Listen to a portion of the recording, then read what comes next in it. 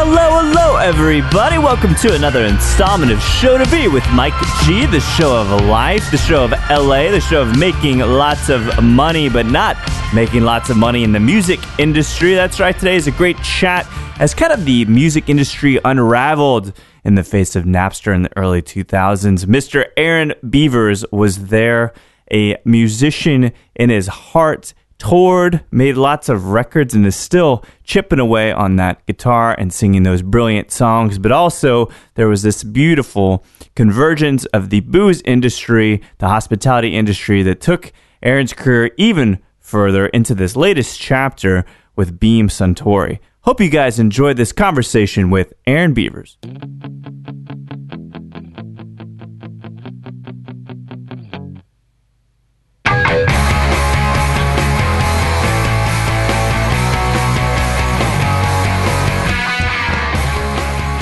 Lennon would have been girl. We were going to call her McCartney. Oh, nice. So it would have been one of the two. That's kind of an insult to Paul, though. It is. But he is the more feminine one, right? The truth is that George Harrison is my favorite Beatle. Oh, yeah. But my last name is Beavers, so I didn't really want to name my kid Harrison Beavers because he would have been Harry Beavers for the rest of his life. And I just felt like having the last name Beavers is enough of like a burden to carry around. But to have Harry in front of it, like that would have just... Harry Beavers. Cruel. Yeah, man, that does make... People would think he'd be using a pseudonym if he was an author. You know what I mean? Exactly. It's a brilliant construction. Brilliant name. Excuse me. Well, that's good. So did you guys go out and do the whole lot and trick-or-treating and all that? He wore me out. Yeah? I can hang out with my friends that are in the liquor business, my friends that are, fellow ambassadors and go out and have drinks in the night. I can't hang with like five-year-olds for longer than like 2 hours. Literally just... I need a nap afterwards. That's so funny. What did he dress up as? He dressed up as a zombie from this game called Plants and Zombie. Okay. Oh, I've played the game, but I've never played it, yeah. Well, there's a character on there that has like a ripped up suit and a cone on his head, apparently because he walked into traffic and died or something. I don't know what, but real shrewd. It was one of those like outfits. It's like I started calling around going, do you guys have a Plants and Zombie? They're like, I don't even know what that is. Oh, no. So I made my way to the thrift store like I'd done many times on the road, and I made it, all of it from hand. See, that's the DIY thing. It's like you're driving down the road, and I saw a cone on the side of the road, and I opened my car door up and whoop, snagged it. So haven't you won that? There's plenty on Mopac that have been smacked. I returned it. I'll tell you, I returned it. Did you? Yeah, the day I actually was going down the street, and it was right down the street from my house, and so there was like three of them in this, next to this guy's driveway because he was getting something dug up, and I felt like, well, two's enough for one night. Sure. And then I brought it back today and dropped it back off. Did he see you? No. Nice. Neither time, thank goodness. But it was, I didn't steal it, but I didn't borrow it. It's like, are you the guy that took my cone? You son of a bitch. And then I was I found myself at Hobby Lobby, like going, hey, can you sell me that, stretchy string that you would put on a party hat? They're like, well, what are you putting it on? I'm like, hey, see where this is going, yeah. This is, it's a traffic cone.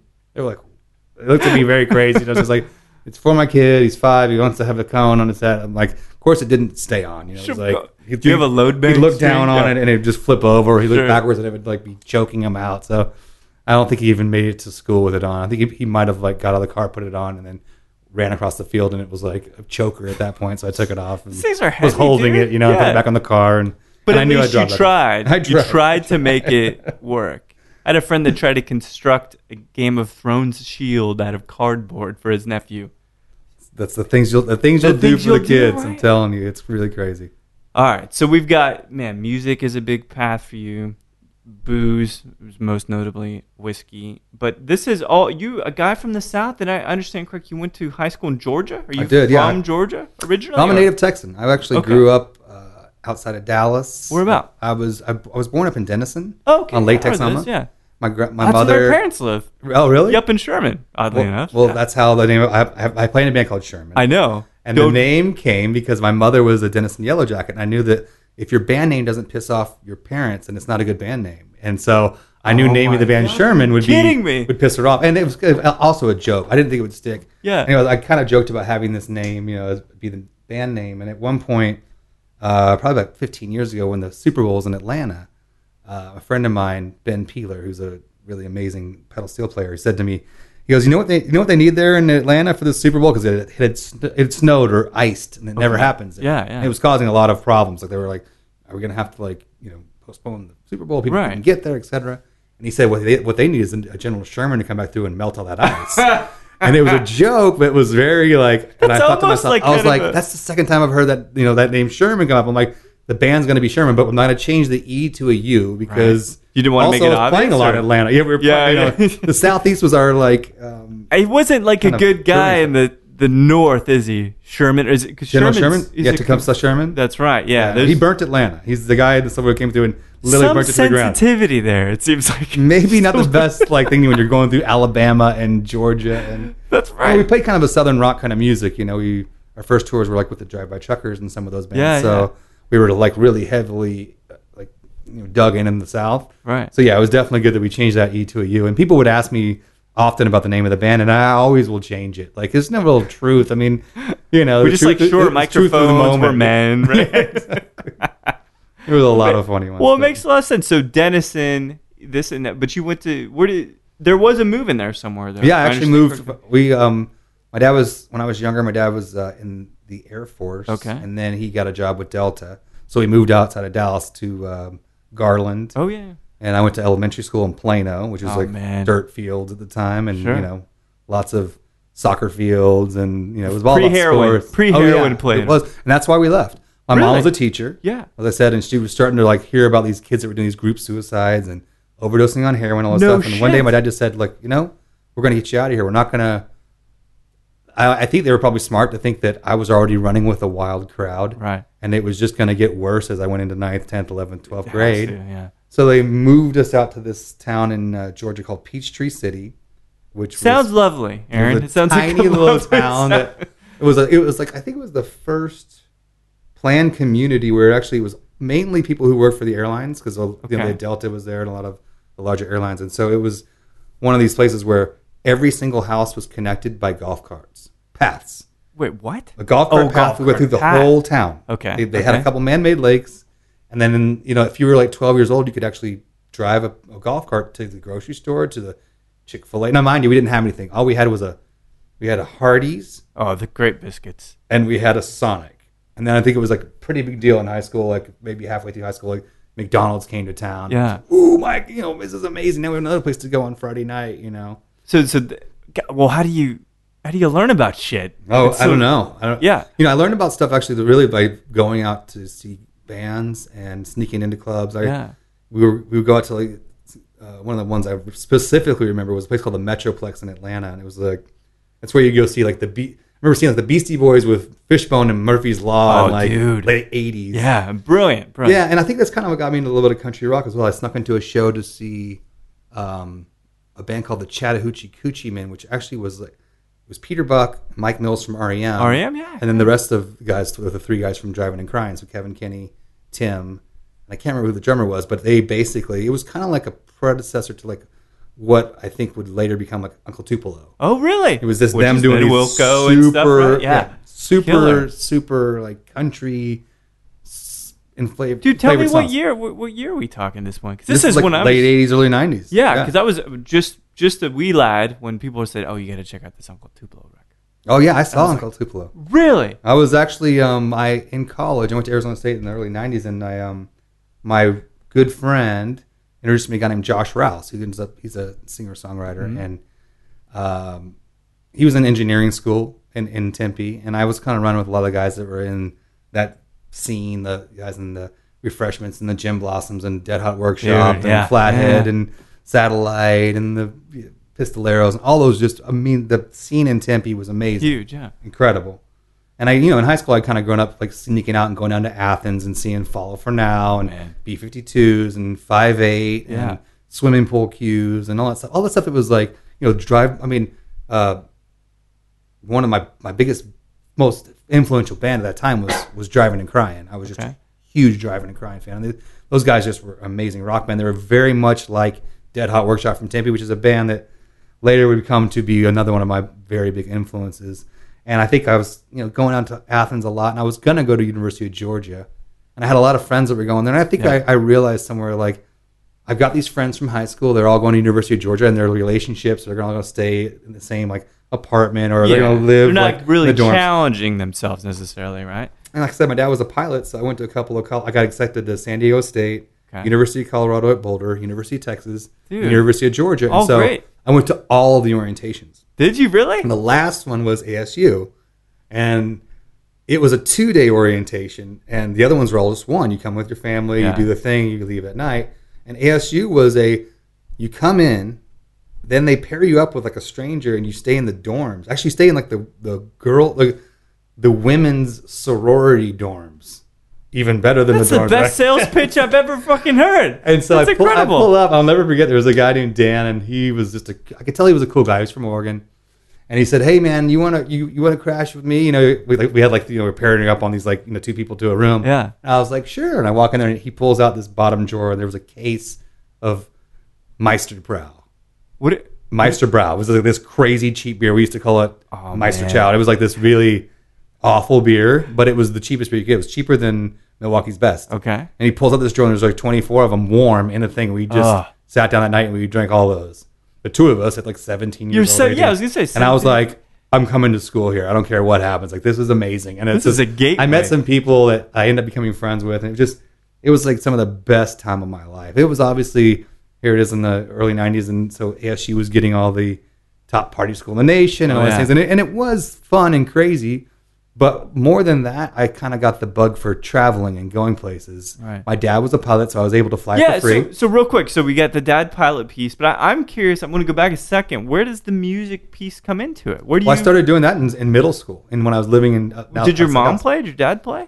Actually, my dad did. My dad was a really great guitar player and could play all the Beatles songs. And when he was in the Air Force, he actually was part of like a rock and roll band. No shit. It was more like a soul band. Yeah. But he played bass in that, and my mother sang in it, and they did like all kinds of... Is that how they met? They had like they were already married. But Okay. They had like the pompadour hairdos and the whole... I mean, it was just... Oh, so really, it's he's had yeah. he had acoustic guitars around my whole life until he realized I wanted to play them. So what did he do? And then it was like, oh, we're going to get rid of these guitars, because he was like, wait a minute, I want this kid to have some sort of like chance at like making some sort of a living in his life. And to be honest, it was probably a really good thing, because there was a point where when I graduated from high school, I wanted to go to Berkeley and go to music school. Yeah.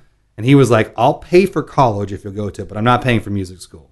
Really? And so I was like, well, okay, I can't afford to go to like live in Berkeley. And I was working at a pizzeria at that time, and I wasn't going to save up enough money at Partners Pizza. Takes a while, yeah. to go pay for music school. So it was a great decision. And to be honest, the other part of it was he's like, and you can't bring your guitar with you. What? Because he was just like, he knew that I would become unglued if I did that. And he was totally right. And the funniest Didn't part seem was... to help much, Yeah, did it? it didn't help at all, because the first day that I was there, I ran into a buddy of mine who's still a close friend of mine, a guy named Mike Swink. And we were living in Manzanita in the dorms in Arizona State. And every other floor was, it was co-ed, but you lived on the same floor with just whoever, all sex. So it was like all men on the even floors and women on all the odd floors. So I was on the 8th floor, and I'm going down the hall, and I hear somebody playing like a Metallica song or something, like from this open room. And I look in the door. There's my buddy who's now become a close friend of mine.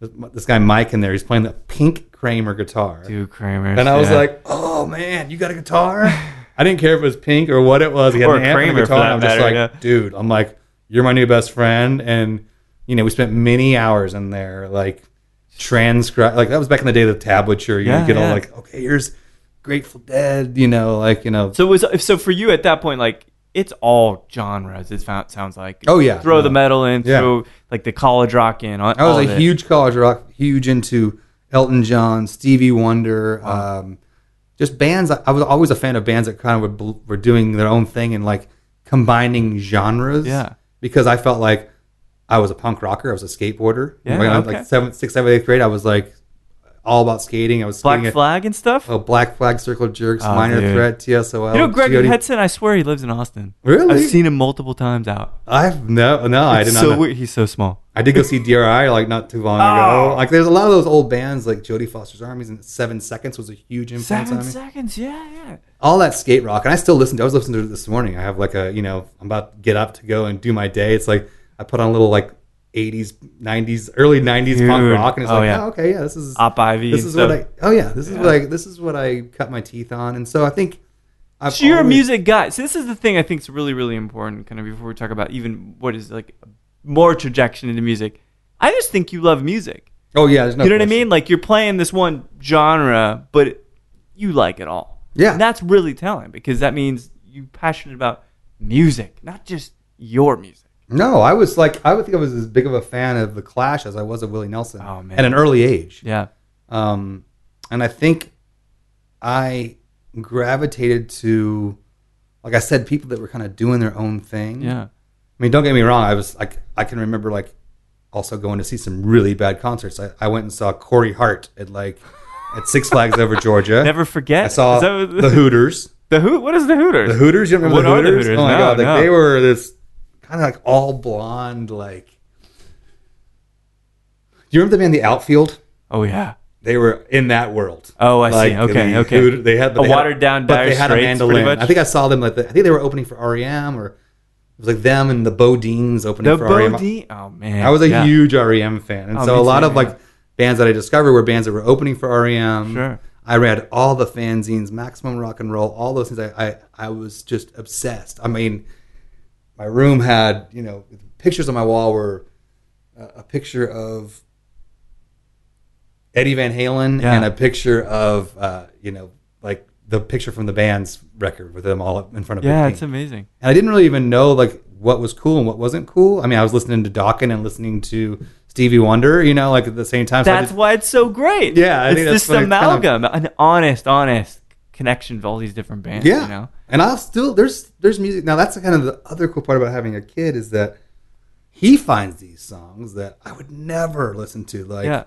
Meghan Trainor, Right. Bleachers, all these bands I just never would have, heard these songs or that song "Turned Down for What" by like Yep. Jason. Oh, Mewes. yeah. I was like, I would never actively pursue that kind of genre of music, Sure. but he hears it at school with some friends and they're on an iPad or whatever, which is also a whole other world that you can Totally think different. about. Yeah. But he comes home and is like, Dad, I want you to put on this song, Turned Down for What? And then I'm like searching it online and I pulled up, I'm like, surely this can't be it. Yeah. Know?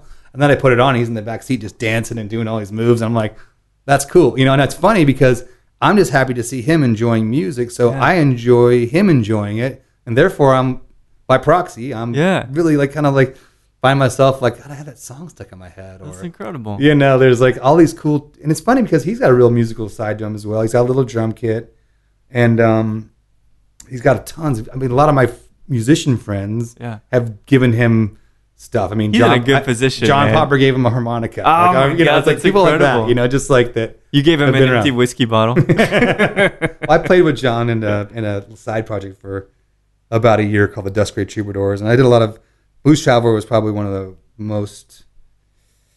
They just did so much for our band. I mean, they gave us the opportunity to play at Red Rocks and do these things. I mean, they took us on the road and did a lot of our first big shows. Are we talking Sherman at this point? Yeah, Was that, Sherman, yeah. that particular entity? Yeah, Sherman we got to do we did a July 4th, us, Ziggy Marley, and Blues Traveler at Red Rocks. Dude, that's insane. One of those July 4th shows. I mean, it was like Yeah. it was a moment in my life where it was kind of funny because it kind of happened early on in the band. Yeah. And it was like, wow, it's going to be really hard to kind of top this. Within 1 week, we'd had played Red Rocks with Blues Traveler and Summerfest up in Milwaukee. Actually, we did those shows back to back. Yeah, We yeah. drove from Boulder up to Milwaukee to open up for Los Lobos and the Jayhawks. And I Oh, thought, that's crazy. it's kind of like we're done. Dream, yeah. It's over. peaked. I peaked. We peaked. We peaked early, and there's some truth to that. And I think we got our record deal, and we were very bright eyed. We went on the road and we sold a lot of records out of the back of the van, and then we got a record deal, and we thought that was going to be the thing that made took it up a notch. Right. So did Sherman kind of form and come to fruition at Arizona State, or did you wrap No, we things up actually- there? We formed in Los Angeles. When I graduated from Arizona So State. you finished. What did you grad? I cannot even guess what kind of degree you got. What I kind got of a degree? I got a degree in communication, and I think that was like my sixth. I went in as an architect major at the Okay. Frank Lloyd Wright School of Oh, Architecture, yeah. and a year into it, I realized I don't want to be drawing these pictures of buildings with like perfect handwriting and stuff. That's boring. Bullshit. Yeah. So then I moved into, well, I'm going to get into business marketing or something because I could do that with any, with anything. Yeah. Oh, yeah. And then I was like, oh, I'm not into that. That's not really my thing. So I got into taking a bunch of music classes. And then it was like, well, this is going to be difficult to get my major in music because I had to go and take all these other core classes that I hadn't taken previously. I was taking recording classes. And then somewhere I started taking these communication classes. And for fun, I met a girl and she was telling me about all these crazy sociology classes she was taking, like, human sexualdy and all this. You were taking them for her, you or for her? Well, you know what I'm sure. what I'm saying. It's hard to say. It's like, I wanted to be expanding my mind and be that guy who wasn't just that guy from like East Texas who was like, the yodeling Zeke. I wanted to have like somebody who seemed like a little bit more, educated and worldly. I'm refined. And so sitting in a sociology class, like, I remember like we were in this like. It was like a history of deviant sexuality or something like that. Wow. It was a very interesting class. Yeah. And it was like one night a week for 3 hours. And it was just crazy. I remember it was like one night, one of the first speakers was a guy who was like a deacon or high up in the Mormon church. And he came and he was a crossdresser, but no one in his family knew. Mormon crossdresser? Mormon crossdresser. This is brilliant. And he was like this 6'4" guy with like a 5 o'clock shadow. Yeah. But dressed in like a beautiful woman, and came in and was like speaking, and it was such a unique thing because he basically told us this whole story about his life and how he's been struggling with this since he was a kid, and but he was still, I don't know what he is if he is now, but at the time when he was doing this, he was married, had 2 kids, and was like one of the officers in the Mormon church, and he was like basically saying like if this was ever to get out, I would like lose my family, the whole thing, and my whole life, and so I started. It was weird. It was like the teacher was really unique, but I started to see the other side of people, the things that the backstory of people. I think that's kind of something that became interesting to me. And it's the kind of the minutia and the texture of people. It is. Right? It's like here's the big picture is here's a 6'4" guy with a kind of a scraggly beard who's dressed as a woman. Yeah, that's crazy. And then here's the story behind it. Like, wow, it's like gut wrenching. Like this guy's story. Like I'm like cheering for him. After he tells me the story, and I'm like. Having more empathy as to people who are just born a different way, and they're forced by society to act or dress a certain way to fit in. And I think if you've ever been a kid and you've ever been in a new school, then you understand what it's like to try to fit in. It's the worst. You kind of would do anything. If like you came to some new school and you're walking down the hall and everybody's got purple hair, you're gonna go home and find some dye, and turn your hair purple. And it's a sad truth, and I think it's one of the things that I try to teach my son is that let's celebrate our differences. Sure. And let's not try to be like everybody else. Well, because we're all different. We all have different paths. That's actually what makes things exciting. It's a hard thing to wrap your head around, even it is. Being 40 years on this earth. It's like hard to wrap your head around that concept. Yeah, like, it is. It seems really strange. But you're so much taller than me. Mm-hmm. How am I supposed to embrace you and not be jealous, right? You're so much richer. So all this stuff. I can't believe you have this bottle. I can't believe you're sharing it with me. Oh, of course. This Booker's, this is the 25th anniversary. This is, what, a 12... We'll get into it in a bit, but I can't remember. Is a 12-year-old or something like that? It's the oldest Booker's they'd put out. You guys had put out at that point. Beautiful packaging, some gold foil on the label. It's really beautiful. God, it really is. I've had actually my buddy Jeremy who runs the program over at Blackheart. Jeremy Murray. Don't let anybody know. He's the man. But he he's always funny because he's just got such an amazing collection. Like there'll be a lot of times there'll be a joking with I'm out with Bostic. Some of the guys will be talking about some whiskey and they'll be like, I know Jeremy has it, and they're like, it's kind of like they're looking at me. I'm like, I didn't get it for Jeremy. Jeremy probably had it before me. He's a very industrious fellow. He sure is, and he's it. And so he came to me and said, like, hey man, where I can find those like 25th anniversary bottles? And I was like, I was new to the company, and I was like, well, let me go ask around. And it was like, are you serious?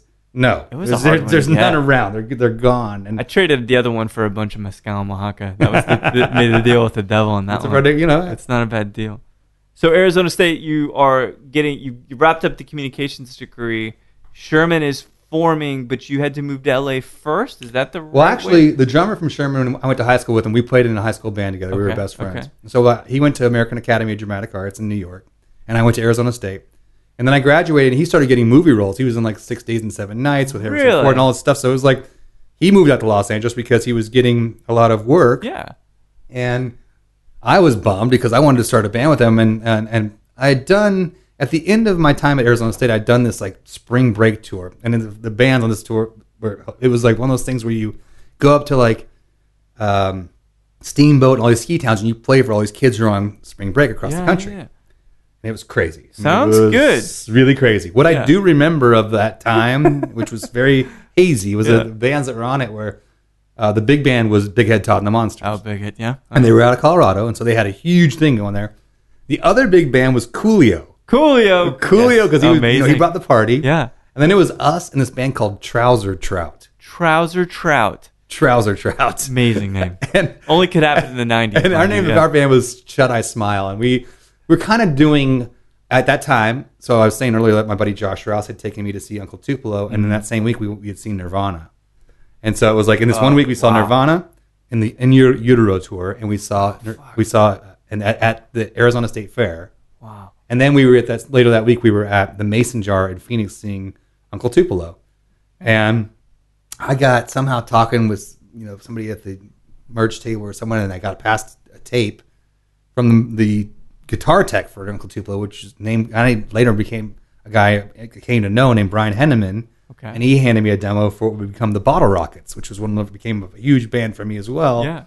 And so I just kind of started taking that idea of like I wanted to have acoustic instruments, but I wanted to play like punk rock with like some kind of aggression kind of a vibe, it, right? Yeah, with a band. I wanted to play like with a banjo and that kind of a vibe. And so I moved up to Colorado thinking this would be a good place to do that, and spent about a year trying to put a band together and working in restaurants and bars and.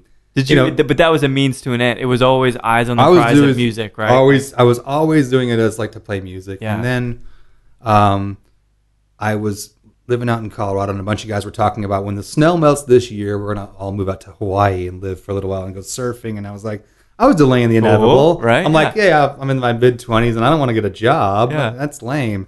And so we started getting our money together to do this trip, and we were going to go out there and just live for an indefinite period of time. And in one Hawaii. By one, I was working at this like really nice restaurant called Strings and the chef there, Noel Cunningham was his name, and he was Michael Jackson's chef.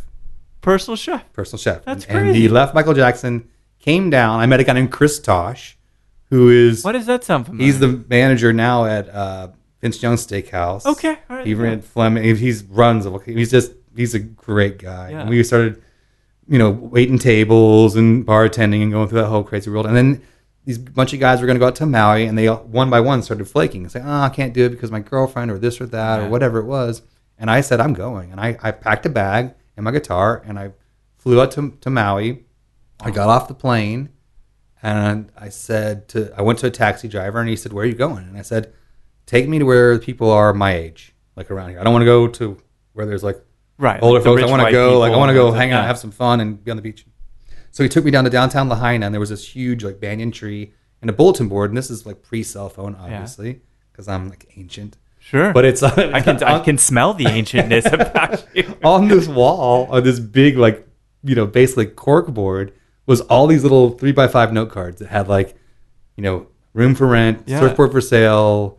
Car for sale. Single white male. Right there, I got 77 Ford Fairmont, a surfboard, and I checked out a place I called the guy from the payphone. Hey, he had a surfboard and a car for sale, and the car had a rack on it. I was like, I want the car and the surfboard, but can you bring it down to the banyan tree downtown? He was like, I can get there in about an hour. So I hung out for an hour. Yeah. He showed up, paid him cash for it, got in the car, and then I went there was an address for a room for rent, and I went right down the street on Front Street in Lahaina, and right next to the Chart House there on the end on like the west side of the street, and I got a job. I got a place to live, so I got a house, surfboard, car, and job. I had a rent. I had rent, so I was like, okay, now I just need a job. Sorry, the room. And so a buddy of mine told me about that they were looking for people over at this place called Riley's, which was on the Kaanapali Golf Course, and he's like, and the perk about the gig is, it's you're behind the bar, but you're making blended drinks like lava flows and all these crazy drinks for like basically people coming off the golf course. And he's like, and the other good part about it is that it's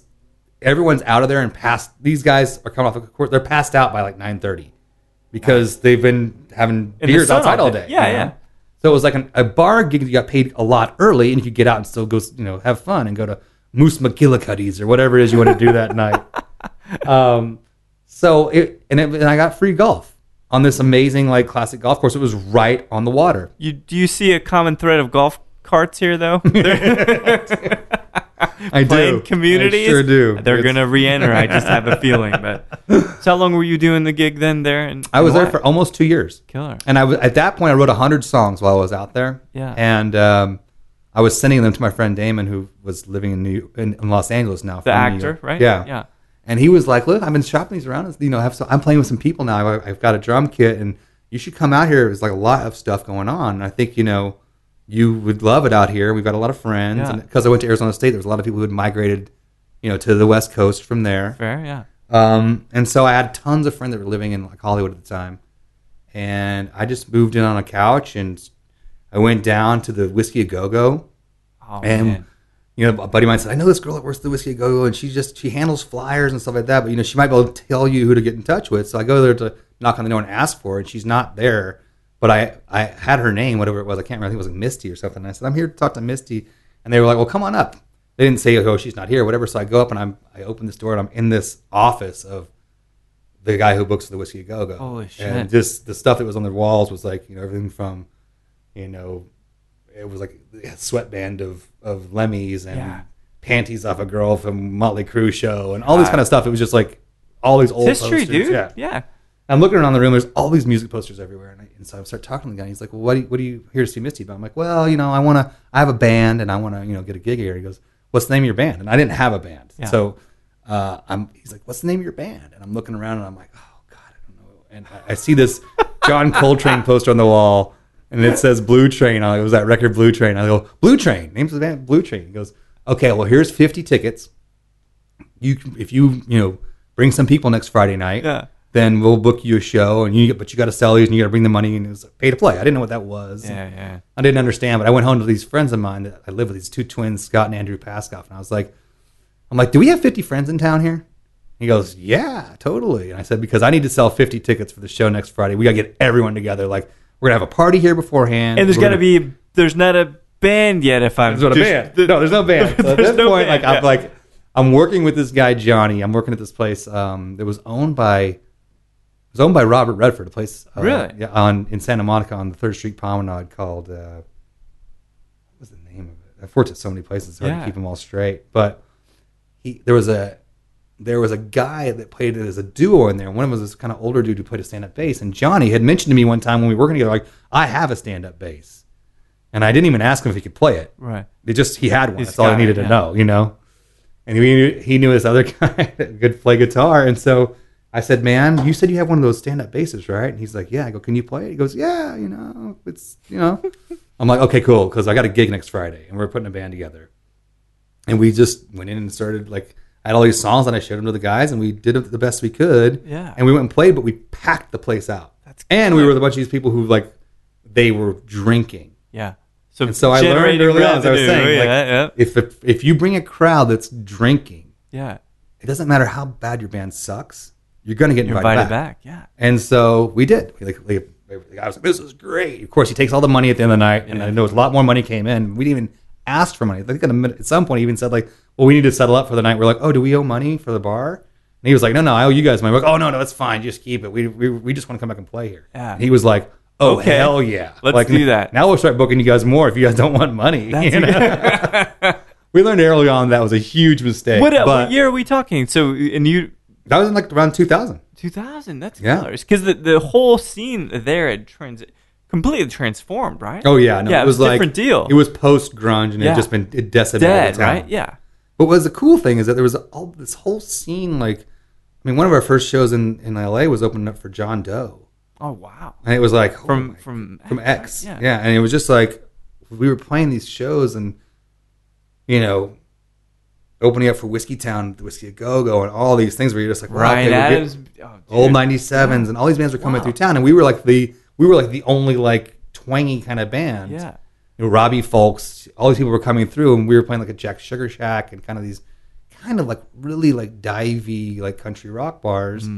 And we thought we were doing something that was really different. Come to find out, it had been done for a long time with Graham Parsons and the Burrito Brothers and all these guys as we dug into that kind of music, we realized how far back it went. Yeah. We realized like all these people that we owed that had given us basically, we didn't even know it. They had just influenced all the bands that we liked. It's like that weird thing when you find a band you really like, and then you go, well, who did they like? And then you go, well, who did that band like? Yeah, it's just genetics, And so you go back to that, who those people were that influenced all that, and you realize, like, wow, like, you start hearing the songs that these other people just totally ripped off. And I was doing the same thing. I was trying to write songs that were like emulating Graham Parsons. Right. I was dressing like him. I was like sewing marijuana leaves on my jeans and trying to like make my own nudie suits and stuff, just to like.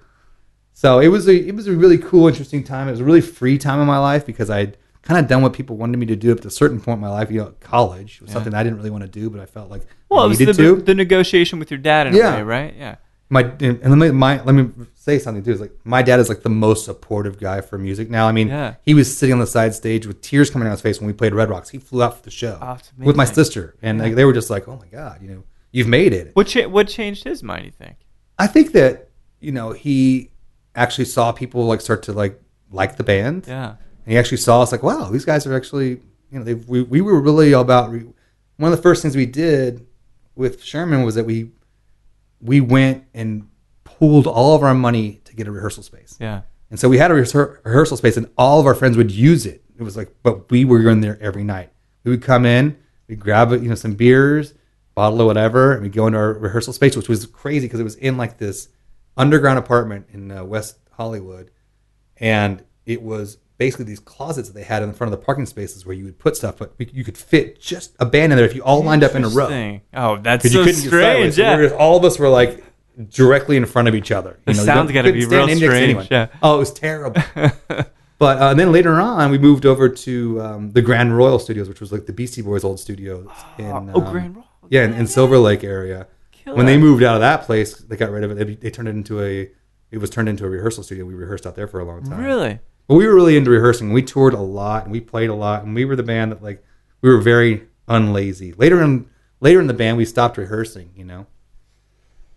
because we were playing so much and we felt like we didn't need to. But I really feel like that's one of the things that kind of is something. If you're in a band that's really going to be committed and continue to play, you really need to rehearse, because the things that happen in that rehearsal, that's where a lot of the stuff is written. Sure. Okay. And that's where a lot of that bonding is happening, and that totally working out those vocals and the things that because when you get on stage and you get in front of a bunch of people, you start your energy gets up, your voice gets a little higher, and you get a little louder and scratchier. And Speaking of which, that was a perfect transition into scratchy throats. So this Sherman voyage, then, how long has this been going on now? Because you guys are still a thing, right? Still playing?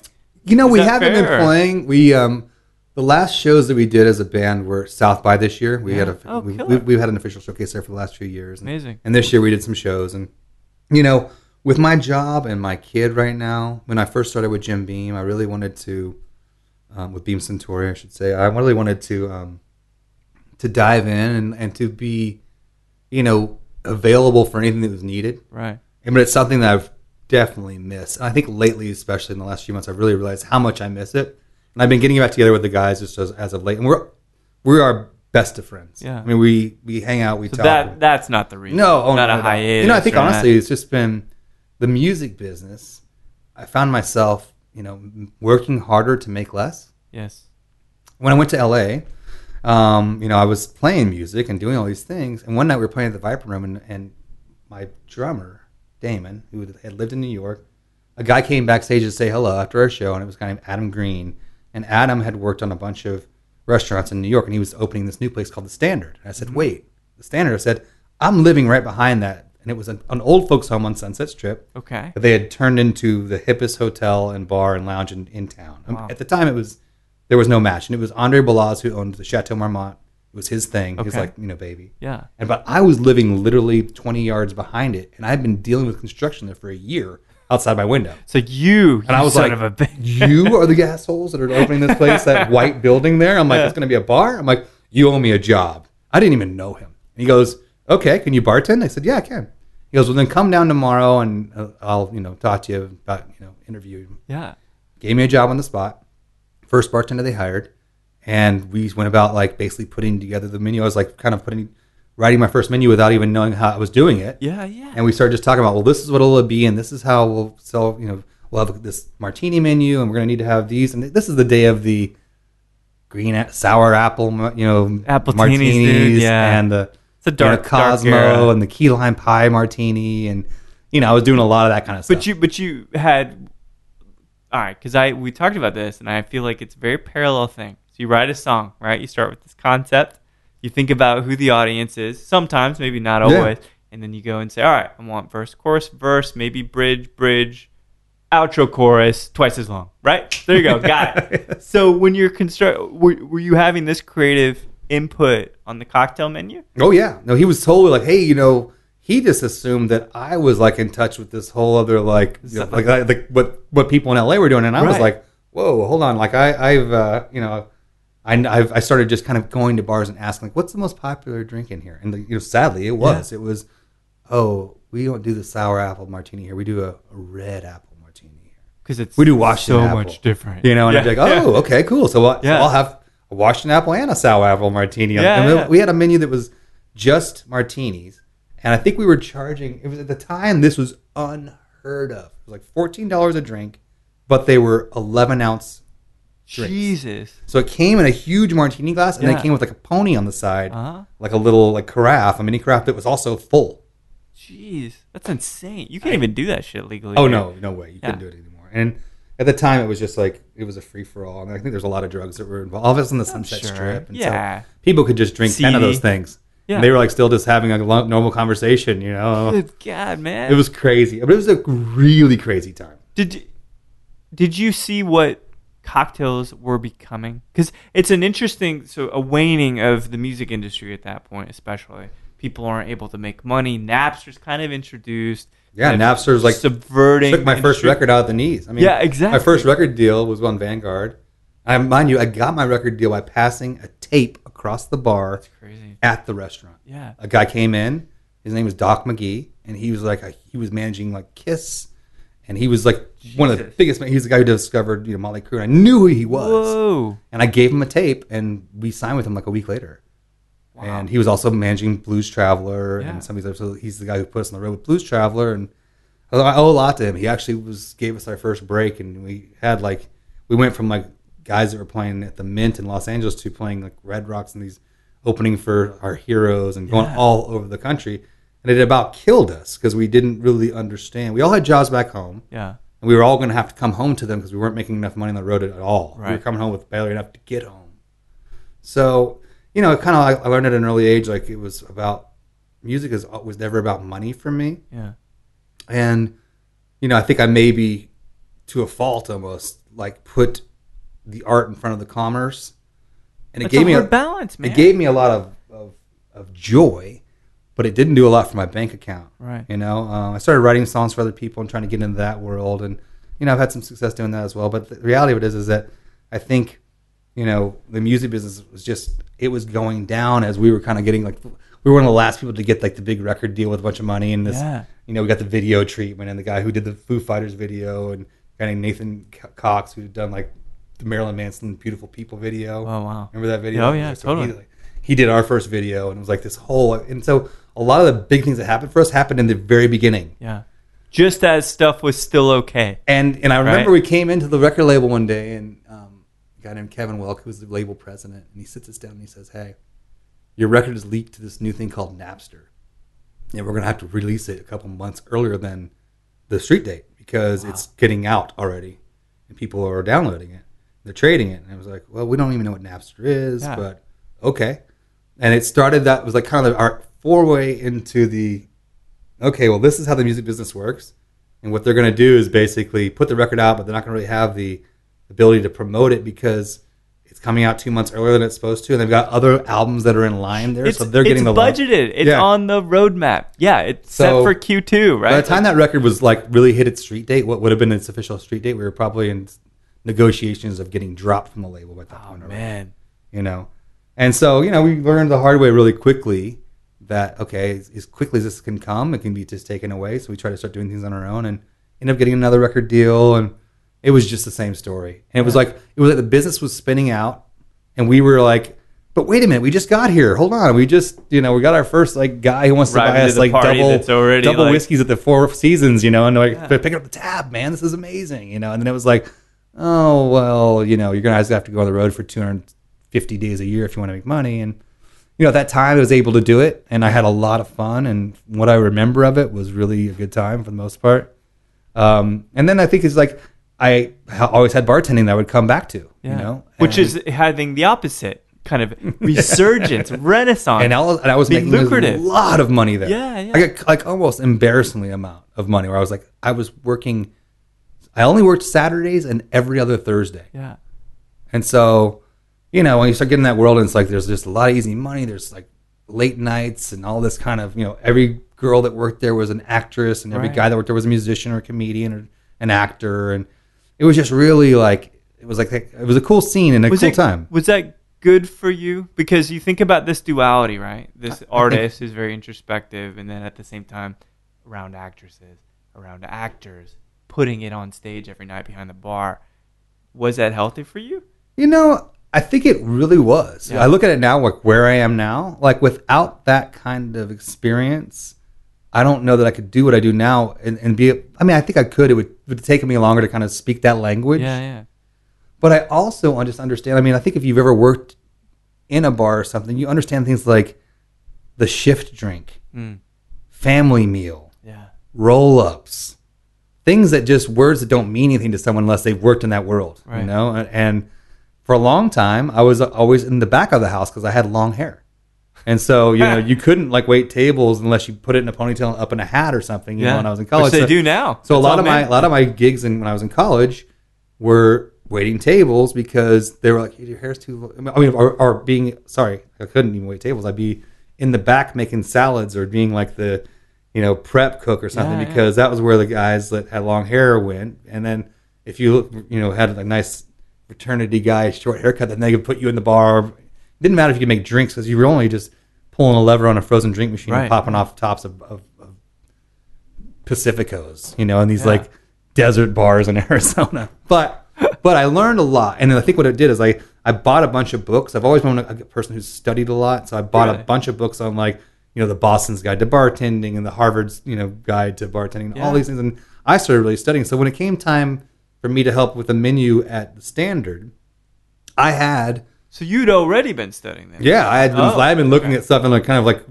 trying to figure out like how I was going to get back into bartending. And I felt like I was going to be getting interviewed. I needed to have this huge breadth of all these like cocktail recipes. Sure. The reality was I didn't. I got interviewed. I never even made a drink.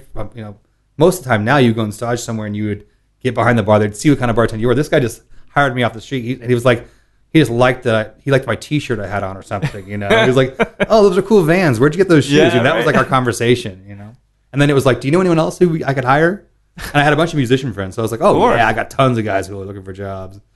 And they became like, my barbacks and other servers. You built a posse. Oh, yeah. We had a total posse. It was all a bunch of guys who played music and friends. And it was a really, really great time. And I think one thing that really stuck out to me, and it's a term that's really used lightly now. I hear it all the time. Okay.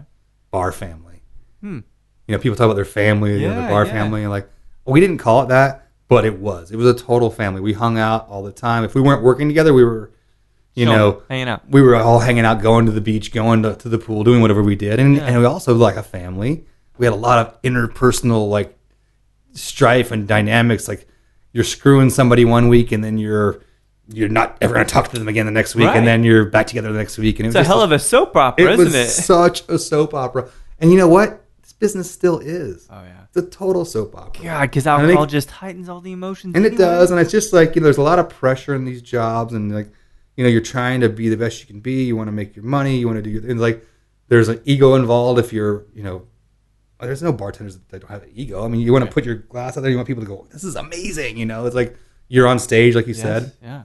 And I think just this business, there's a lot of that. I think if you get caught up in it, and I'm guilty of it, I have, at times, and it's taken the joy out because, all that little stuff doesn't matter. In the end, you'll look back on it, you won't even remember that stuff. Yeah. You'll remember those really great connections you had with people, or that funny story you heard from that guy at that bar, or that one joke that somebody told you and it just stuck with you because it was so un-PC or whatever it was. Stuff, yeah. those are the things that you'll take away. And I have to remind myself that sometimes when I get like in the thick of it all, I'm going, man, it's just, you're trying to please everyone and please yourself. And sometimes it's just, it's like anything else in life. It's not that easy. Now that I have a kid, it's a lot easier for me to like step away from my situation and say, I've got the most wonderful gift in this kid that I just love more than anything in the world. If everything fell apart tomorrow, I would still be Lennon's dad. Yeah. And so it doesn't matter. And when I remind myself of that, it's like all that other stuff just kind of melts off, and I can just. It's a very Buddhist kind of Zenful attitude. Is that's like, throw at me what you will, world. I'm in this moment, and I'm still appreciating the love around me. Yeah, because that's ultimately what it is. It is, and it does sound like it sounds great, and I try to achieve it, and it's difficult because it's hard. We all have like things that we're trying to do to put our companies, move us, move up, or it's so much, show our worth to our bosses or people that work, our companies. And I work for a very big company, so it's like it's been an interesting change for me, and I've learned a lot. It's really been. I'm very grateful for all the ups and even the downs and things that happen. It's like not that there's been a ton of downs, but just you gotta have both. You can't have one without the other. Otherwise, you wouldn't even know you're up. That's exactly right. It's all about contrast, exactly. Right? Like, is that green or dark green on the wall? I don't know. I can only tell because of the white next to it. But what? So how did you make your way? So it sounds like you're building this kind of probably credibility, this plethora of knowledge behind the bar, understanding more about the history of cocktails. What brought you back to Texas? I came back because of music. I had left the Standard at one point when I started like getting to the point where I was touring enough and making enough money to leave. I did. Now, mind you, I made less money when I left behind the bar, for sure. Yeah, and it was. Sometimes I would look back and go, "What was I thinking?" Like I could have kept that gig because it was such a. I had shifts that everybody wanted, and I didn't have that many of them, so I could always get covered.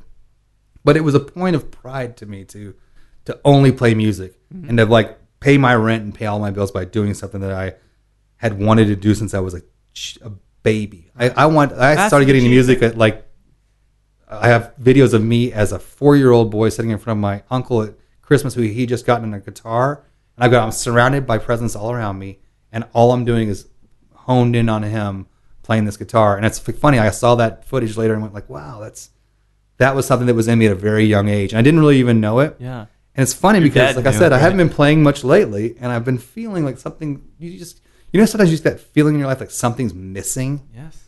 And I haven't been able to put a finger on it. What is it? Is it that my parents live so far away and I don't have my parents around, or is it my sisters live on the Pacific Northwest and I don't have my sisters around who I love, my family? And I realized like no, it's music. It's been something that I've had for so long, and I've let it take a back seat, which is totally fine. But I've actually like kind of just not put my heart and effort into that. I've put my efforts into things for work and things for being a dad, and that music thing is kind of something I don't want to say stepped away from, but recently in the last like 2 weeks, I have like a come to Jesus for myself, like looking in the mirror, just going like almost like tearing up. I went and saw Taj Mahal at Green Hall with Chris Bostic. Oh, killer! And I had this moment where I was like, oh my God, this is what's missing from my life. It's not just hearing music; it's being part of the song, and not even trying to be famous or trying to be on the cover of Rolling Stone, but just getting up in a room with something that you wrote that means something to you, singing a song or telling or playing someone else's song that like takes you back to this time in your life, when 8th grade summer camp or whatever it is,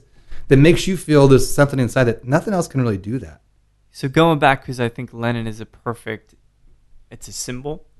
It represents love, because John is all about love. Yeah. He represents the love of a father to a kid. He knows that too. It's funny. He talks about, I'm named after a very famous musician named John Lennon. It was in the Beatles. That's like, amazing. It's pretty funny. Like he's proud of it. But that, which is an amazing thing. It's a great thing to bear, to brandish as a name. But like I'm going through the same thing. The season just changed. The weather's fucking shit. It really is. It should be colder. It should be darker, drearier. And I realized that my love, not my wife who I love dearly, not my dog, not the business, but my other love, tapping me on the shoulder again. And you can't say no. And that's what music is. It calls you back. It is a lover. It is a mistress to life, And you just can't. You watch a band, and typically that's what does it for me, is I'll see a great band or great performance, like, fuck, I got to get back up there. Got to go get back in the game, And I think for me, at this point, it's not about getting in the van with a bunch of dudes and like taking off, Yeah. like heading towards the sunset like I had for so many years. Because there were so many times where we just didn't even know where we were going. We were Right. just going. And we were going full speed, you know. And I think now I just want to make music with friends and people that I look at and respect, peers and musicians. I want to write music with people, and I want to just sing and perform it. And I want to do it for the joy of it. Yeah. Because when the doing it for the finances or playing the gig in Midland, Odessa to keep your cell phone on, those gigs started to take the joy out of it for me. Where I really realized, like, oh, you know, and it's kind of how I started going back to the bar world and like looking at like I went and got a job with Austin Specialty, which is a distributor of some beer here in town. They do amazing stuff. They got, you know, Strangeland Brewing, a bunch of really great breweries that they represent. And I got into that and started kind of learning about the marketing of that, and which led me over to another spirits company called Vive. Vive, okay. Remember Vive? It's like an acai infused spirit. Yes, sir. Started working for them a couple years ago. And the goal was to get a job with Jim Beam. I mean, it really was at that point. I was Because Vive is in Chicago too, isn't it? Vive is Los Angeles. Los Angeles. Yeah. Okay. There is one I'm thinking of that's from Chicago. But anyway, so you step from the bar, and this is a really interesting kind of common tale for a lot of people that they're behind the bar, hit distributor world, hit brand world. So I think it's somewhere in there. I hit like bar manager world, yeah, which is like right. you realize really quick, like, oh my god, like I just went into making like less money and working more hours with a ton more drama. Yeah. Oh yeah. Which then I went into, you know, just playing music exclusively, and then as I realized, like, wow, I'm working harder, and I'm looking at my tax returns each year, and they're getting smaller. Yeah. But I'm playing for bigger crowds, but I'm selling less records and less stuff because people just are buying less things. Exactly. So, you know, in 15 years, the business had completely changed. I still wanted to do it, but I was like, wow, this is like the financial parts of the business are going away. Yeah. And then also, you know, I had a child. When I had my son, at that point, John Popper had come and asked me to be part of this Dusk Gray Troubadours band that he was going to do. And we were going to go make a record in Santa Fe, New Mexico. And it was like a dream come true because John was someone that I looked up to. And I had a moment in the 90s singing the Horde Festival saying, like, wow, it would be just amazing to be able to play with people like this, you know, that are this kind of high point of their craft. Yeah. And then here I am years later in a hotel room in Austin writing songs with this guy for Isn't that crazy? a blues travel record for this other project. And I thought, like, okay, this is what I've always wanted. And then we got the tour bus and got on the tour and got those big gigs going out and playing these bigger shows. And then in the middle of it, I had a newborn son at home. Yeah. And I was feeling like this like, oh my God, is this it? Like, I've been trying to do this my whole life. This is looking like success to me. And I'm sad and like sitting in my bunk on my tour bus, like Thinking about your kid, sitting on my cell phone, just like wanting to listen to my kid sleep, you know. And it was just such a surreal experience. But I always had come back to you know what helped me to pay my bills before, which was getting behind the bar, getting in the restaurant, in that hospitality industry, basically. Absolutely. You know, like helping. And I think when you're in a band, you're still in the hospitality industry. Sure. Oh yeah. You know what I mean? You're providing the entertainment. You're a host. You're driving people to drink on purpose. You know? Yeah. And somehow I knew that there would be something. At one point we were playing at this festival, and I'm looking around and I'm thinking to myself, like, I just need to make a change. I need to, like, you know, this business is like, I'm working harder to make less, and that whole thing. I look around, and Kid Rock was playing at this festival as well, and there was like these trucks on the side, and they had these big Jim Beam things on the side of it. And I thought, like, now there's a business that never goes out of style. Yeah. When things are great, let's celebrate. Let's have a cocktail. When things are shit, let's commiserate. Like, I need a drink. Yeah. So there's kind of like, it's almost like I thought like a recession-proof industry. Totally. Yeah. Now, I'm not saying that every year is going to be a record year, but because they're going to have ups and downs in this business, just like any other one. But I think it's one of those. To your point, as the market dives, booze doesn't ever dive as bad. Yeah. Because you have.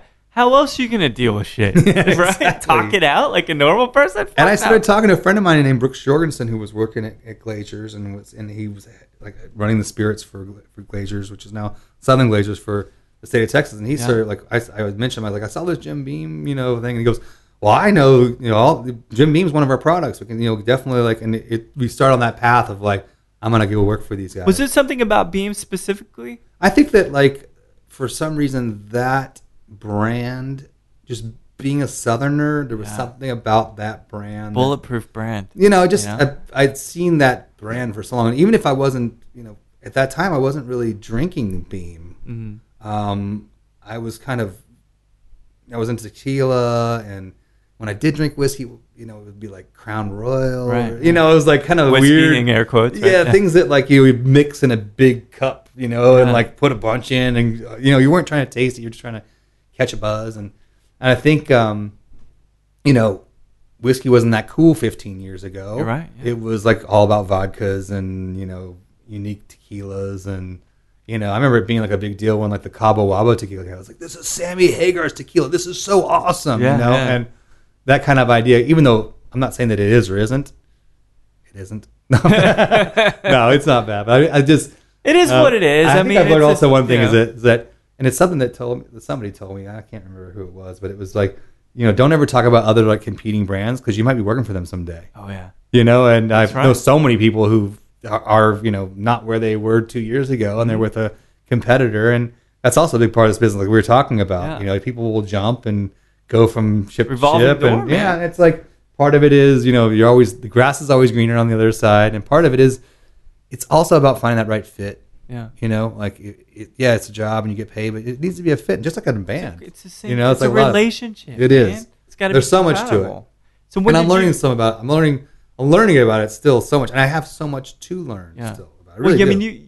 Beam Suntory's portfolio is massive for one, and you guys have some of the best bourbon specifically like on the planet. Oh yeah. So how did you kind of stepping away, and somebody from Glazers, they're like, hey, you need to talk to my buddy at Beam. How did that whole thing work out where you got connected with them? I don't really know. I think at some point he was like, there's a job that they're, at this point I've been working for Vive. Yeah.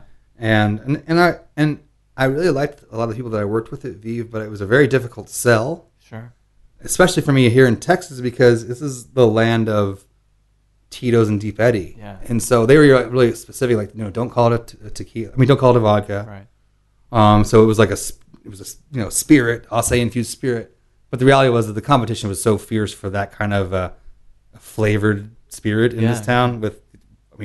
There's two words: Ruby Red. I know, right? It pretty much stomps out everything else. Sororities, that's the other. Yeah, and so, I think I also thought like, at this point also I had really discovered bourbon and was really starting to seek it out and learn about it on my own, and it's cool. Whiskey's just cool. I think it's something that's like, it's just something that it keeps coming back around, and it'll always have its come back again. It's our genre, Aaron. It is America's genre of booze. Well, yeah, the thing we've the only thing we really made. Yeah, that's the only exactly thing we've done. America's native spirit. I don't think I never realized that until Adam Harris, who's our whiskey ambassador. Yeah. He started hammering home like, this is the only thing that we can hang our hat on. Everything else was made by somebody else somewhere else. And I was like, well, shit, I never even thought about that. Like, well, this is our stuff. Maybe Applejack we got, but no one gives a shit about that as much. Yeah, it's just, there's something really cool about it. And I think, I've been very blessed to sell this portfolio and these brands. There's some really cool stuff. And it's enabled me to travel around and to meet some incredible people. I work with some people. Like I said, I'm a luxury specialist for Beam, and I handle like kind of the higher end part of the portfolio. What are a couple of the SKUs from the higher end of the portfolio? Bakers, Bookers, Makers 46, all the Knob Creeks. Dude, all the good stuff. El Tesoro. Yeah. Trace Generations, Suntory, Hibiki, Hakashu, not Toki, shabby. Not all shabby, these this. Oh yeah, I mean Lafroig. Yeah. I mean, I could just keep going. You got a good label going on. Yeah, there's a lot of really, and you know what the funny thing is there's a lot of like sleepers in there too, which are like names maybe that you're like, oh, like I was having a conversation today about Jim Beam Black, and I love it. Like, one of my favorites. Yeah, and it's kind of a dark horse. I actually, funny enough, the way that I found out about Jim Beam Black, or it's kind of attached myself to it, was I was talking with Fred Noe at one point, who's Jim Beam's great grandson, master distiller at Beam's, and all these people. He had a barbecue at his house, and we're all hanging in his man cave. And it was like kind of like an onboarding thing with the company where you get to meet the family behind Beam, and it was so cool. Amazing. I mean, we're at his house; it was incredible, and everyone's asking all these questions about like we're nerding out, Right, right, asking right. about like, oh, the wood, and oh, hey, is this, and all these like questions. And at the end, he's like, does anyone else have any other questions? And I'd had a couple of bourbons already, enough to ask a stupid question Sure. like this. And I just said, well, you can obviously drink anything you want. What do you drink? What is the guy whose father started Booker's and Knob Creek Right. and Basil Hayden, all these like crazy iconic bourbons. Like, what do you drink when you come home from work? He goes, I drink Jim Beam Black. Yeah. And that just floored me. I was like, wow, Jim Beam Black. Like, that's only a couple $dollars more than the white label. Yeah. In my mind, I started doing it like, wouldn't you be drinking the expensive stuff? And the guy was like, no, he just really liked the way it tasted. I do. It's so good. And I drink it like that's my go-to. Yeah. I finished half a bottle for Thanksgiving last year, and everybody looked at me like, how did he do it? I was like, because it's delicious. Is that smooth? It really, and that's the thing is like, lots of people on the show, a lot of chats, a lot of products, but no, legitimately, Jim Beam Black for the price. I implore many people to find a bourbon for that price that tastes that rich. No, I agree completely. And it's 45. I mean, so it's 90 proof too, I think, which makes it even just a little bit edgier, and that really, really resonates with me. It's 86. Oh, 86, Yeah. even better. Okay. Yeah, it's I think there's a lot of great products with that. A lot of the cool part of this job. I've got guys who do the same job I do in different towns, Yeah. in Houston and Dallas. I've got some buddies that guy named Scott and Frank and it's this whole crew of people and they're all basically we're in like the top markets for bars. It's Portland and Seattle and Minneapolis and San Diego, Los Angeles, Denver, Phoenix. And they're just some of these like most unique, talented people. And I'm learning a lot just from them. We're starting to get together as all these people who do the same job. They're like luxury specialists. We're getting together in these big groups and doing these trainings and going and learning all this. Yeah. And it's just like I'm learning so much from them. It's crazy because they all come from these really diverse backgrounds. They're not like I've been in the business the whole life. They've come from these other places. If it was the craft beer world or these other, some of it was just event, planning or whatever. Right. And they all bring like something cool to the table. I think we all have like a little thing that we do. Like mine is a little bit more music background. Sure. And there's other guys who have a lot more, like they come from a little bit more of a distributor background or from a production background, Right. event production.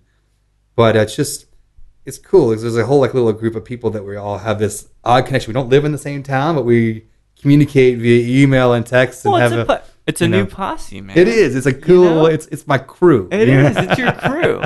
And so, my luck specialist. your crew. I like it. I like you guys probably have golden jackets and shit. No, we don't. I do have a black leather jacket. See, that's about. I get made fun of a lot by the other guys and girls that I work with because they're like, "What are you wearing?" It's like we all have a very different style because our markets are so different. Yeah. I mean, like what happens here and what happens in Dallas. Totally they're just so different. different. Different people. They're so different. It's like even the products that we're kind of attaching to. I think here we get a lot more of the bourbon and some tequila and obviously like the old granddads of the world and things like that. I mean, we've got some real local support with JR from Vox and all these people who are like, JR's got like an old granddad tattoo on his arm. I beg you to go into Vox without getting a shot of old granddad just placed in front of you. Old granddad bonded. Yeah, That's we call incredible. it let's bond. Yeah. That's what I say when we go in, and there's some bonding that's going on there It's quite amazing, often. man. Although I'm like really lucky. I've got some of the most incredible people that I work with here in town. I was a little worried when I came into this position just because I knew it was going to be such a huge commitment. Yeah. And I wondered like, will I be able to mold my life after, living a life that's been so all over the place and I haven't gone the traditional route. Yeah. Will I be able to like assimilate into that? And I guess some days I still ask myself that question. Sure. But for it's so neat to be able to see a different kind of way of life and just a different way of, I'm communicating with people on a different level because I'm passionate about it. I'm learning so much more about it. And so I think when you start to know a little bit more about it, you're a little bit more vocal about not what you know, but a little bit more apt to jump into a conversation about it because you're not worried about like, oh, I'm going to get like, they're going to ask me a question that I don't know the answer to. And I think, it's just funny. It's like, I've got this incredible like community of people around here who are they're doing some like, amazing stuff. Yeah. Like today I was at Townsend and Garage and Lonesome Dove and Killer Pesce and Perlas and, talking about the Blackheart and what they're doing over at Stay Gold and at Whitehorse. I mean, I kind of regretting that I just named any places at all because I don't want to leave any out because there's so many. There's almost too many. Avelina and just all these places and Backbeat and just places that you kind of walk in and you feel like you're taken someplace else. And I don't know that I would be able to make those kind of relationships if I hadn't worked with Beam for this year and a half, or if I was still just playing music and going in those places, it wouldn't be the same because I have a different kind of perspective on like what's going on and the programs they're doing and the way the menus have been put together and all these things. And there's just, it's I guess in a long roundabout way, what I'm trying to say is when I left music, I was worried about leaving the art behind. Yeah. And then I discovered that there's this huge art community that exists in the hospitality business and in restaurants and bars. Like there's a lot of creativity that goes into it. Construction, composition. And there's so much more to it. And it's an art.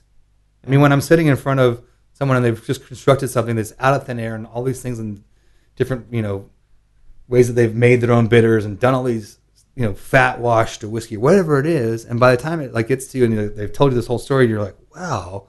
And then you taste it and it's not even what you would have expected. It's something else and it's another flavor that maybe you've never even experienced because technically you've never had that, right? You've never had that combination in those amounts in a glass that way. It's something brand new and fresh and neat. And it's like, wow, this is like your gallery. Like you've just clicked the light. Like if you're at the Roosevelt Room, where there's a light, and the light comes on over this portrait or painting that they've done, and they hand it to you, and you're like, wow, I feel bad kind of drinking this. It looks so amazing, It's a performance. Every night's different. Every way in which you connect. And I relate to that, and I think that's something that when I start to feel like, wow, I'm working a real job, and I'm not doing these, some of the things that I love doing, which are painting and writing and playing music and those things, because I just haven't had the time to squeeze that in. I realize that there's a whole other part of it. That there is a lot of, creativity that goes into it. And, a lot of things that I do are things that I sit down with my friends who happen to be, bar managers or, running programs that I'm lucky enough to call friends. And I sit down with them. We talk about what it is they want to achieve and how it is I can help them to do that rather than hey, I'm in here to push some juice on you. And I think the difference is also with this company is that we have a lot of things that people want.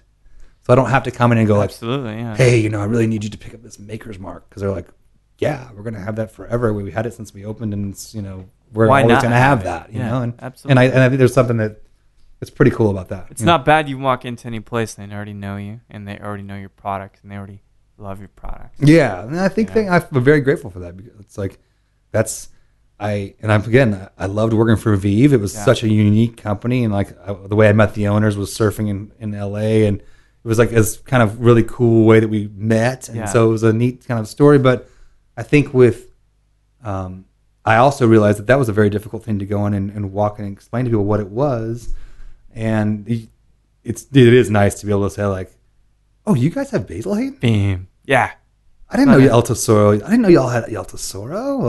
Oh man, I love El Tesoro. It's my mom's favorite tequila. Whatever. It's you start hearing those kind of things. And it's oh, that's cool. That's something that the Beam family and the folks at Suntory they've been working on for a very long time. Yeah, since great reputation. 1780s.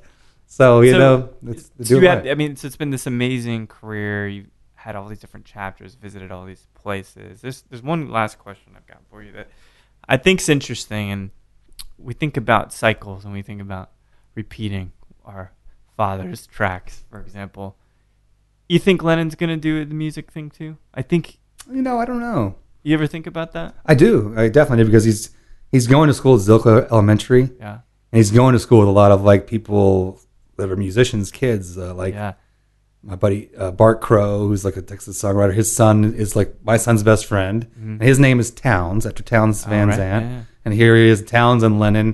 We've got another good friend whose son's name is Strummer, after Joe Strummer. Uh-huh, yeah. And Ben Queller's kid goes to school there. Shit. And, Andrew Duplantis' kid, from the bassist from Sunvolt, his son, Jack, goes to school and is in my son's class. So there's all these musician influence, and it's Austin. Yeah. If you walk through the campus of his little elementary school, there's pictures of guitars everywhere. There's a picture of Charlie Sexton doing a guitar class at his school. That's amazing. And it's so I look at that and I say, like, if you're gonna like do it, this would probably be the town to do it in. Yeah. And I think in some other weird way, there's like something to be said for when your parents and all your parents' friends do something that it's suddenly not cool. Yeah, it's true. Like, oh, my dad and all his friends, they play guitar. I'm going to go program computers. Yeah. That's as far away from what my dad and his But then they always friends come did. back, man. You're right. I think that they will, and I think that he will have that. He has that musical thing in him, no question. Yeah. And I'll support him whatever he decides to do, because I know that the one way to like get your kid to not do what you want them to do is to Tell them no. try to change them. Yeah. And that is a great way for you, for them to say like, nope, now I'm going to get really passionate about this thing you don't want me to do, strictly because you don't want me to do it. Exactly. And I learned that because that's what I did. That's what we all do. It's what we all do. And I I could think, be you know, like it's my old man, and then I end up being exactly like my old man. Yeah, and it's so true. It's like I'm so lucky. I've got a great dad who's taught me a lot. It was tough, there's tough love involved, but a lot of it was like, this is stuff you need to learn in life. And I've been very lucky because I've got such an amazing relationship with him. And he's also a huge Jim Beam Black fan. Amazing. And we bond over whiskey as well. Like we sit around and we'll have whiskey and we'll talk, and just I've got very cool parents. My mom just flew back to Georgia today. She came out just to take my son trick or treating. So my parents don't live in town, but they're very involved in my life and definitely involved in my son's life. And I'm blessed. Living it, dude. I'm blessed, even through whatever. We all have our days. Mm-hmm. And everybody has their struggles, and there are things, and they go like, man, I just don't know if I can deal with this. I don't know if I can deal with that. And like, reality of it is that you can, because there's people who dealt with a lot worse, so much worse. Like we're so spoiled in this world and society. We have so many things at our fingertips. Mm-hmm. Just the ability to like be able to look something up on the internet and find out all the information about the Taj Mahal in India, or whatever it may be. By just not leaving your house. I mean, we're just so. But I think also it leads to this feeling in the world like you don't have enough. Yeah. Because there's so much out there that you see in all these other people. Facebook's all about like, hey, look at me and look how great my life is. And humble bragging. Look how amazing my life is. And I've got the most incredible, this or that or whatever it is.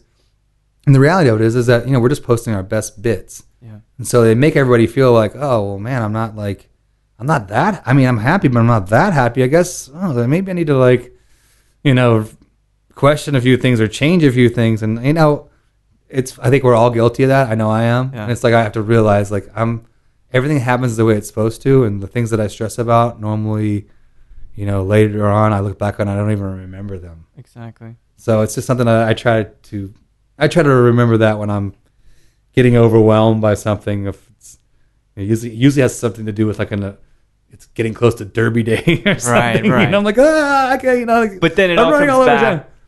Your father. Yeah, I'm lucky. I've got a great job, and I don't really realize how much, how lucky I am to be in this industry.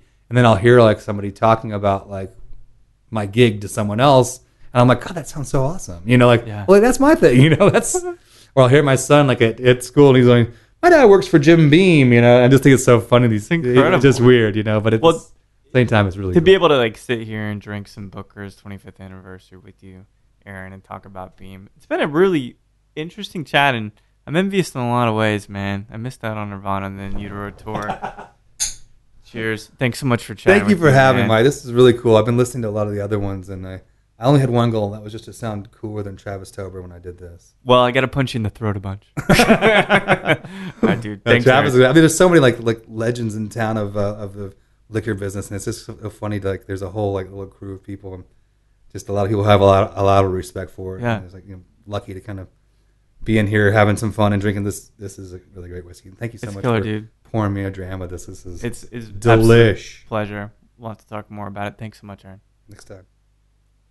Well, there we have it. Beam Suntory's Aaron Beavers, the Texas market, still traveling the United States, traveling the world, singing those folk songs. Now, I'm sure there's elements of rock. I'm sure there's elements of punk. Aaron is a well-rounded, astute musical gentleman, and it was great getting to sip some of the Booker's Anniversary edition with Aaron. Lovely whiskeys there at Beam. And as Aaron said, you can walk into any place in the world and you got a bottle of Beam or a Beam product, and people are going to keep the door right open for you.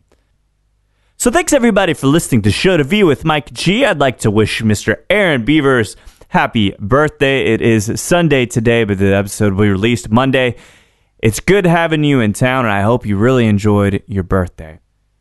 No matter which season of Scrubs you're in, and I know there are probably 8 to 10 seasons, or what you thought of War Dogs as Todd Phillips going soft on us, please keep dancing.